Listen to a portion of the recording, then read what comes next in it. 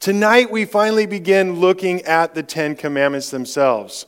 Commandment number 1, you shall have no other gods before me. Now, truth be told, I'm a simple kind of guy. And I like to cut to the chase when I can. If there's a way to get the answer about a question, I want to go straight to that answer because I don't have time to fiddle around with this person's thoughts or that person's thoughts. I just want to know what the answer is, what the truth is. Now, I suspect in a group of people like the one before me, I bet there are some of you who would be very interested to know what I believe to be Jesus' definitive words on the first commandment. Am I right? Does anybody want to know what Jesus had to say about the first commandment? Well, I'm good. Allow me to read what I believe to be Jesus' words on the first commandment. It's in Matthew chapter 6, verses 19 to 25.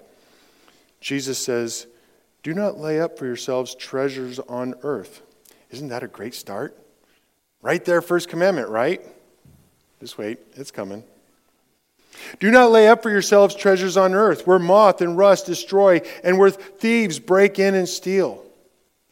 But lay up for yourselves treasures in heaven, where neither moth nor rust destroys, and where thieves do not break in and steal. For where your treasure is, there your heart will be also. The eye is the lamp of the body. So if your eye is healthy, your whole body will be full of light. But if your eye is bad, your whole body will be full of darkness.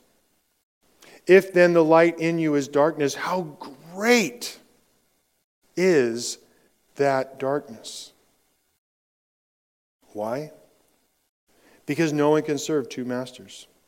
For either he will hate the one and love the other, or he'll be devoted to one and despise the other. You cannot serve God and money. Therefore, I tell you, do not be anxious about your life.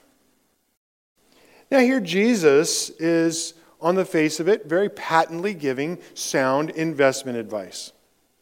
Don't waste your time chasing gold or boats or some dream of glory for yourself, your name in lights. Invest in something better than blue chip. Invest in something that will last forever, because anything else, everything else, will let you down. This passage in Matthew 6, like the first commandment, can be put into one sentence. Fear the right God, and you will never fear anything else again.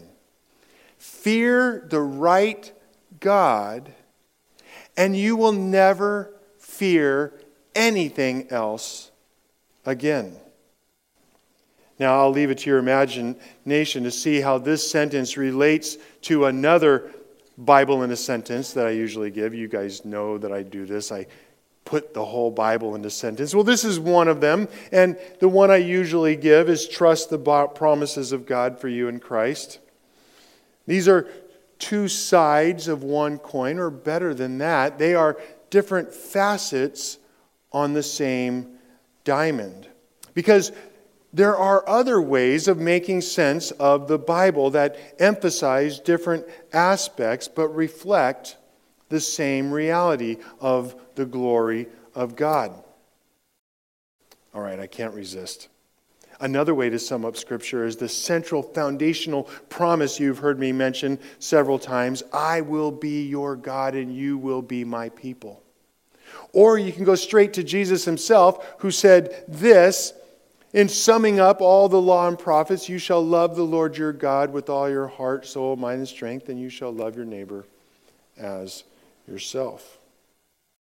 Okay, as you know, I get easily distracted. Back to the sermon. What do we learn from this passage in Matthew chapter 6 that I believe is one of Jesus' clearest expositions of the first commandment? Fear the right God, and you will never fear anything else again. I take that as a good summary of what Moses said, or what God said to us through Moses, "You shall have no other gods before me." So as we come here, my first question is, what other gods are there? What is Yahweh talking about here? Well, there's hundreds of them, thousands of other gods. In fact, Jesus identified one of them for us: money, the almighty dollar. Now, on the one hand, none of these other gods are real in the same sense that Yahweh is real, and none of them are real. Don't miss this, this is important. None of these other gods are real in the sense that Jesus is real, because only Jesus will actually come through on his promises. And so the other gods are as nothing. But make no mistake, there are other gods, and we worship them. Make no mistake, these other gods also make lots of other promises. In fact, you might say that there is a basic job description of a god. If you want to apply, if you want to put your name in the hat to be a god, what you have to be able to do is you have to be able to provide for your subjects, you need to be able to protect them, and you need to give purpose to the worshiper. Now, we have seen this in every culture on every continent for all of history. Whether that culture was as bloodthirsty as ours is, or if it was more genteel, the three most common gods in every culture, though they go by different names, are money, pleasure, and power. These are the gods that are out there. So if that's true, my next very basic question is, how do we obey the first commandment? Or maybe a better way of saying that would be, how do we disobey the first commandment? How do we disobey the first commandment in light of the fact that money, pleasure, and power is everywhere worshipped around us? To put it in more biblical language, perhaps, how do we serve, or how do we worship? How do we put something before Yahweh like these false gods? Well, here's a clue in Jeremiah chapter 9. Thus says the Lord to Jeremiah, "Let not the wise man boast in his wisdom, let not the mighty man boast in his might, let not the rich man boast in his riches, but let him who boasts boast in this." In what? That he understands and knows me, that I am the Lord who practices steadfast love, justice, and righteousness in the earth. For in these things I delight, declares the Lord. So you get to the Jeremiah passage and you have to ask yourself a question. Why does the wise man, the mighty man, and the rich man boast? I get a picture of him standing up saying, "Woohoo, I'm wise," or "Woohoo, I'm strong," or "Woohoo, I'm rich." It doesn't take that much imagination, folks. You've all seen it many times. In fact, maybe you were that person. The idolaters here that Jeremiah is warning us about are declaring to everyone around them where they place their trust, in wisdom or in might or in riches. And they assume, usually correctly assume, that everyone nearby will agree that these things are in fact worth boasting about. They are the things that you should trust in. Why on earth would someone not trust in money, in pleasure, or in power? You're a fool if you don't. But Jeremiah has a different take on it. In verse 17, chapter 17, verse 5, "Thus says the Lord, cursed is the man who trusts in man and makes flesh his strength, whose heart turns away from the Lord." Here very clearly, Jeremiah is talking about the person who says, "In my might, I am strong." More than one strong man was humbled by a boy with a rock. But why? Why cursed? I mean, why go straight to cursed? Well, there's at least two reasons. Back to Jesus' investment advice that we began with.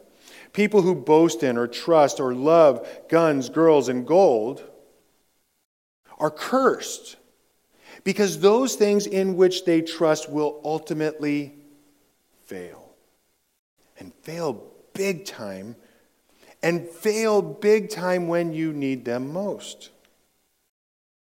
But idolaters are cursed also because God himself is opposed to those who look to these other idols for what they need.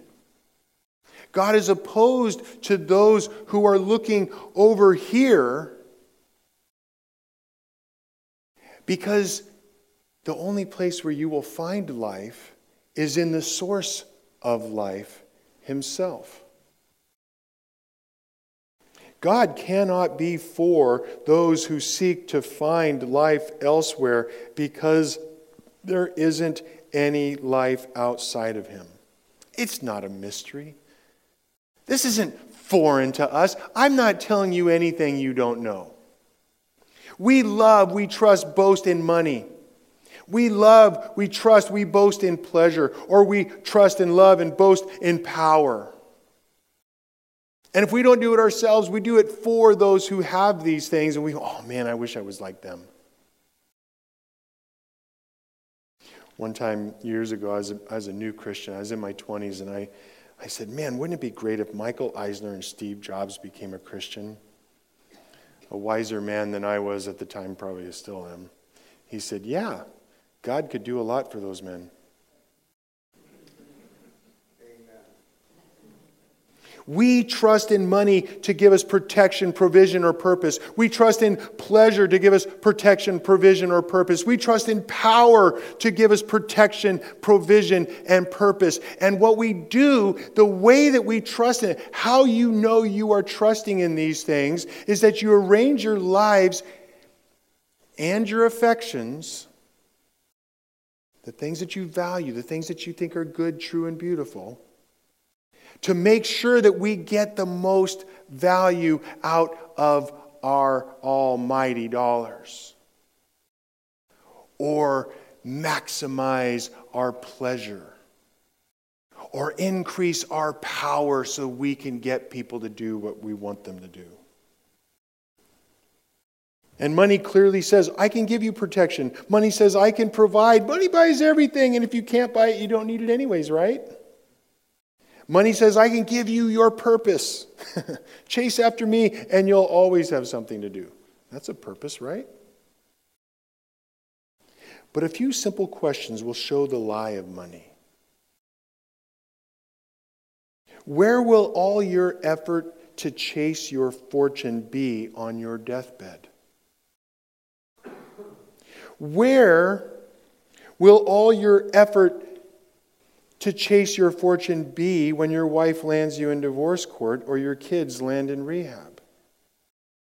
Now, I'm not saying money is the only thing that causes those things, the love of money. But Jesus clearly said you cannot serve both God and money. Now, on the other hand, if your God is Yahweh, if your God is Jesus, you will find in His Word explicit promises that you will not have this world, but that you will have pain and suffering. And He promises that you will find that it is worth it. Far more than any dollar can buy. Have no other gods before me. Now, I want to understand this phrase, before me. The Bible in many places paraphrases the idea of worship with several words. I've been using them: trust, hope in, believe in, boast in, or serve. The big word you find in Scripture is serve. Now, Psalm 100 is so great, I'm going to read the whole thing. Make a joyful noise to the Lord, all the earth. Serve the Lord with gladness. Come into his presence with singing. Know that the Lord, he is God. It is he who made us, and we are his. We are his people, and I love that. The sheep of his pasture. Enter his gates with thanksgiving. Enter his courts with praise. Give thanks to him. Bless his name, for the Lord is good. His steadfast love endures forever, and his faithfulness to all generations. So this word serve is throughout Scripture, but it strikes me as important. When our culture thinks about serve, we think about what it was that I did when I tied an apron on all those years ago at Bob Evans' restaurant. I think a better culturally appropriate word is submit. The best single word synonym of worship is submit. When we submit to money, we will do what it takes to sacrifice our time, our family, our health. When we worship Jesus, when we submit to Jesus, we will do what it takes and sacrifice our time, our family, and our health. But only one of them keeps his promises. And this idea of, you shall have no other gods before me. You shall put no other gods before me. If you have two people in front of you, one you trust and one you believe to be a liar, they both promise wonderful things. The one that you trust is the one you're going to stand in front of you, the one you're going to stand in front of and serve so you can get the maximum benefit you can from them. So if you believe money is your God, you're going to stand right in front of money and you're going to do what you can to get it. If you put your trust in Yahweh, if you put your trust in Jesus, then you're going to stand right in front of him and you're going to say, more, please. God demands first and foremost to be the one you stand in front of. Why? Well, because he's dad and he gets to choose. Kind of boils down to that. But also, because he's dad, he knows what's good for us. He knows what we need. And if we fear the right God, we will need never fear anything else again. Let's unpack some more ideas in this command promise. I'm going to go back to where we were last week. And God spoke all these words, saying, I am the Lord your God who brought you out of the land of Egypt, out of the house of slavery. You shall have no other gods before me. Make no mistakes, my friends. You will be held accountable for obeying or disobeying the first commandment. Make no mistake, my friends. Obedience to this command or any other is not payback. You don't give anything to God when you obey. You are saved by the wood, and you were taught by the stone.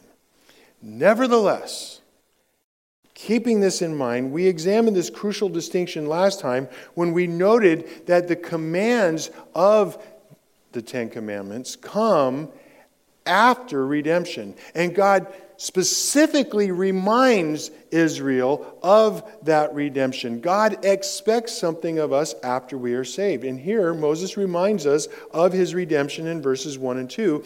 Because God saved his people, God is worthy. You want protection? God showed his protection in bringing them out of Egypt. You want provision? God gave manna. You want purpose? Serve the Lord with gladness. You want all three wrapped up into one? The ultimate redemption was won on the cross. And you can go to him. And you can find him faithful, because all of God's promises find their yes and amen in Jesus. God is worthy. God is worthy of your worship. Jesus is worthy of your submission, your obedience. He is worthy of you going to Him and learning from Him about the reality of all of life, because you are saved by the wood and you are taught by the stone. And my friends, we must respond to the one who is worthy. God is worthy of our trust. Money is not. And this is why we must obey the first commandment. The first commandment, if you remember my paraphrase, worship the right God, which is where we are tonight. And then next week we must obey the second commandment, worship the God right.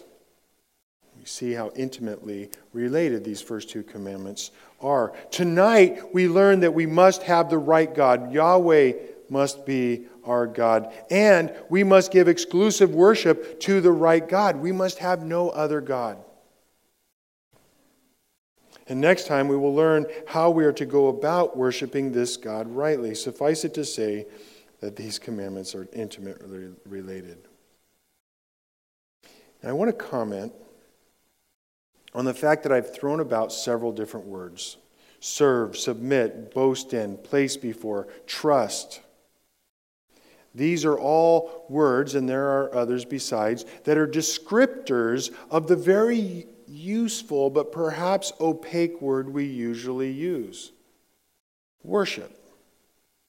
So here's where the rubber meets the road. What do all of these synonyms, what do all these fleshing out words tell us about worship? What is it that we need to know in light of the first commandment?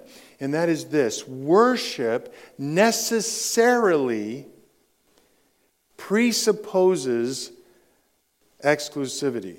Now, I know my wife's over there thinking, okay, Greg, I know you got your doctorate, but make that English for us. If you're going to worship, you have to worship God alone. If what you're doing is really worship, it can't be one of one and one of another. You cannot serve God and money. Jesus lays this out so clearly for us. It's his commentary on the first commandment. You shall have no other gods before me. You shall worship Yahweh exclusively. This is the basic requirement of worship. And that's the basic requirement of worship, no matter what the deity, no matter what the little g God you're talking about is. Whatever God there is, it will demand exclusivity. It will demand that you serve it and it alone. If you worship money, you will sacrifice your family. If you worship family, you will sacrifice your sanity. If you worship power, you will sacrifice your very self. If you worship God, if you worship Jesus, you will sacrifice all the little things and great that pull your heart and mind, promising the world and delivering the grave. Which is why the exclusivity of our worship is essential to holiness, to our becoming more and more like Jesus Christ. Something that is holy is said to be set apart. It is given a special purpose, not along with the things that are used for everyday purposes. My black boots, for example. I don't go changing in the chicken coop with these. I put them on for Sundays and date nights when I'm with the most beautiful woman on the earth. I love you, sweetie. They're special. I want to save them, not for just common use. And This kind of specialness, this is a flavor of the specialness with which we treat God. At least one person in this room has thought, okay, Greg, you keep on bagging about money. Yes, we live in a culture where you need money. That is true. And you know what? I use my money every day because I buy food, or I buy things for my kids, or I pay insurance, or Got a letter from the IRS the other day. Thank you, Jesus. But here's the point. Money is for common use. Money I use every day. Money is not something to trust in. It's also for sacred use. I give to Grace Baptist and a few other places. But it's not what I trust in my better moments. Which brings us back to the question we asked a while ago. How do I disobey the first commandment? How is it that I put another God before the Lord? Well, in a word, it is that we live like pagans. Michael Horton wrote in his book, we slip into paganism by thinking that somehow what we do for God will create an obligation on His part. Look, God, what I have sacrificed for you, we tell God. Or we say, if you do this for me, God, I promise to do that for you. But this is paganism, and paganism fails to understand that our relationship with God is on the level of ruler and ruled, rather than in a mutual partnership. We do not bargain with God. He makes no deals. But what we miss, and what is so important that we don't miss, is that every other God out there operates exactly like this. If we look to money, pleasure, or power, the three great gods of this world, these false gods always demand a quid pro quo relationship. Sacrifice for me. Do this for me, and I will do this for you. But it doesn't work. You trust in money? How much money do you need? Just a little bit more. Now, again, I'm speaking to 21st century American Christians. None of us are tempted to bow down to a wooden statue, but we might be tempted to serve pleasure by allowing ourselves to be distracted for hours by our favorite screen instead of taking care of whatever it is that our family needs. That would be me. We might be tempted to serve pleasure when we think of our own needs instead of focusing on our responsibilities. Anybody with me in this? And what does it look like? It looks like we get grumpy because we cannot go and serve our favorite God. We're grumpy because we're inconvenienced, because we're afraid that we're going to lose our God's services. But when man or woman who trusts the promises of God for you in Christ, when we return to reality, we see that we don't lose anything by worshiping the right God. Because when you fear the right God, you don't ever need to fear anything else again. Have no other gods before me. Now, before we leave this command, we must turn back to God. We must get to the heart of the matter. We must answer the question, who is this God? Okay, we know who He's not, but who is He? We are to have no other gods before Him. Who is the one who should stand before us? Exodus chapter 34. The Lord passed before Moses and proclaimed, the Lord, listen, a God merciful and gracious, slow to anger and abounding in steadfast love and faithfulness, keeping steadfast love for thousands. Hear that recently? Forgiving iniquity and transgression and sin, but who will by no means clear the guilty, visiting the iniquity of the fathers on the children and the children's children to the third and fourth generation. Hear that recently? This is your God.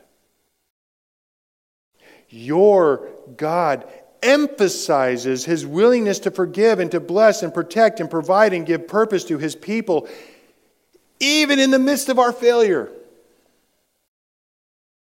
If God can save my father's son, He can save anybody. And he makes sure that we understand that he also punishes. His punishment is real. It is not some fake thing in an old book. This punishing, however, is something he's loath to do. He wants you to come to him. He longs to bless you. For example, when God in his patience, when his patience was tried by a sinner almost as bad as my father's son. At the end of the days, I, Nebuchadnezzar, lifted my eyes to heaven. He had been boasting in his power and his might. I, Nebuchadnezzar, lifted my eyes to heaven, and my reason returned to me, and I blessed the Most High, and praised and honored him who lives forever. For his dominion, not mine, his kingdom, not mine, is an everlasting dominion, and his kingdom endures from generation to generation. All the inhabitants of the earth are accounted as nothing, and he does according to his will among the host of heaven, all the angels, and among all the inhabitants of the earth, and none can stay his hand or say to him, what have you done? That is your God, whether you recognize him or not. Neb finally came to his senses, literally. And what's the first thing he does? He starts praying. He starts praying and he starts singing. He's worshiping and serving and submitting to. He's trusting in. He's boasting in Yahweh. Why? Because God changed his heart. God changed Neb's heart, and then his obedience continued to make him the man that he wanted to be and the man that God created him to be. Nebuchadnezzar is a prime example of another principle that we are going to return to over and over in this series. And that is this: you shall not becomes you shall not. You shall not becomes you shall not. Listen. Obey the Lord. Where he says don't, then don't. Where he says do, then do. Period. End of story. That's all there is to it. The injunction against breaking the Ten Commandments of God stands for all people, everywhere, and every when. Period. And God's commands become a description of the kind of person you are becoming in Christ. You shall not, the command, don't do this, becomes you shall not. God is working these in you. He is writing his commands on your heart so that you become the kind of person you long to be. God, how come I can't get rid of this sin? The hating of that sin is the first step. And one day, if you have been saved from the penalty of sin, you are being saved from the power of sin. One day you will be saved from the presence of sin. You will come closer to this. And you will one day view disobeying the will of God as foreign as breathing water. I'm going to wrap up with Jesus again. We'll return to this passage next week. But we have to look at Jesus' response to the town harlot who needed grace and healing and power for godliness and needed to put no other gods before him. What happened? John chapter 4, Jesus said to her, the hour is coming and is now here when true worshipers will worship the Father in spirit and truth. For the Father is seeking such people to worship him. God is spirit, and those who worship him must worship in spirit and in truth. We must worship in spirit. We must worship from the very center of our beings. We are to worship God exclusively with all of us all the time. That's what Jesus is saying here. And we must worship him in truth. We must worship thoughtfully and worship based upon what he has revealed to us. Then Jesus puts it together. We must worship in spirit and in truth. We must worship sincerely. Now, sincerely in the sense that we know what we're doing, and sincerely in the sense that we worship no other, because worship necessarily presupposes exclusivity. Worship can be of only one God at a time. You cannot serve God and money. So what? So what? Don't put any other gods before me. Well, in Jesus' second most important commentary on this commandment, we find him praying. Stand up with me, please. Stand up. And join with me, because you know this. Our Father, who art in heaven, hallowed be your name. Your kingdom come, your will be done, on earth as it is in heaven. And forgive us our debts, daily bread. And forgive us our debts as we have also forgiven our debtors. And lead us not into temptation, but deliver us from evil. The power and the glory forever. Amen. This week, pray this prayer. Don't mess it up like I just did. Pray this prayer. I think this is Jesus' second most important commentary on the first commandment. I think that's what he's getting at here. We look to him for our provision. We understand that if we fear the right God, we will never need to fear anything else again. Amen.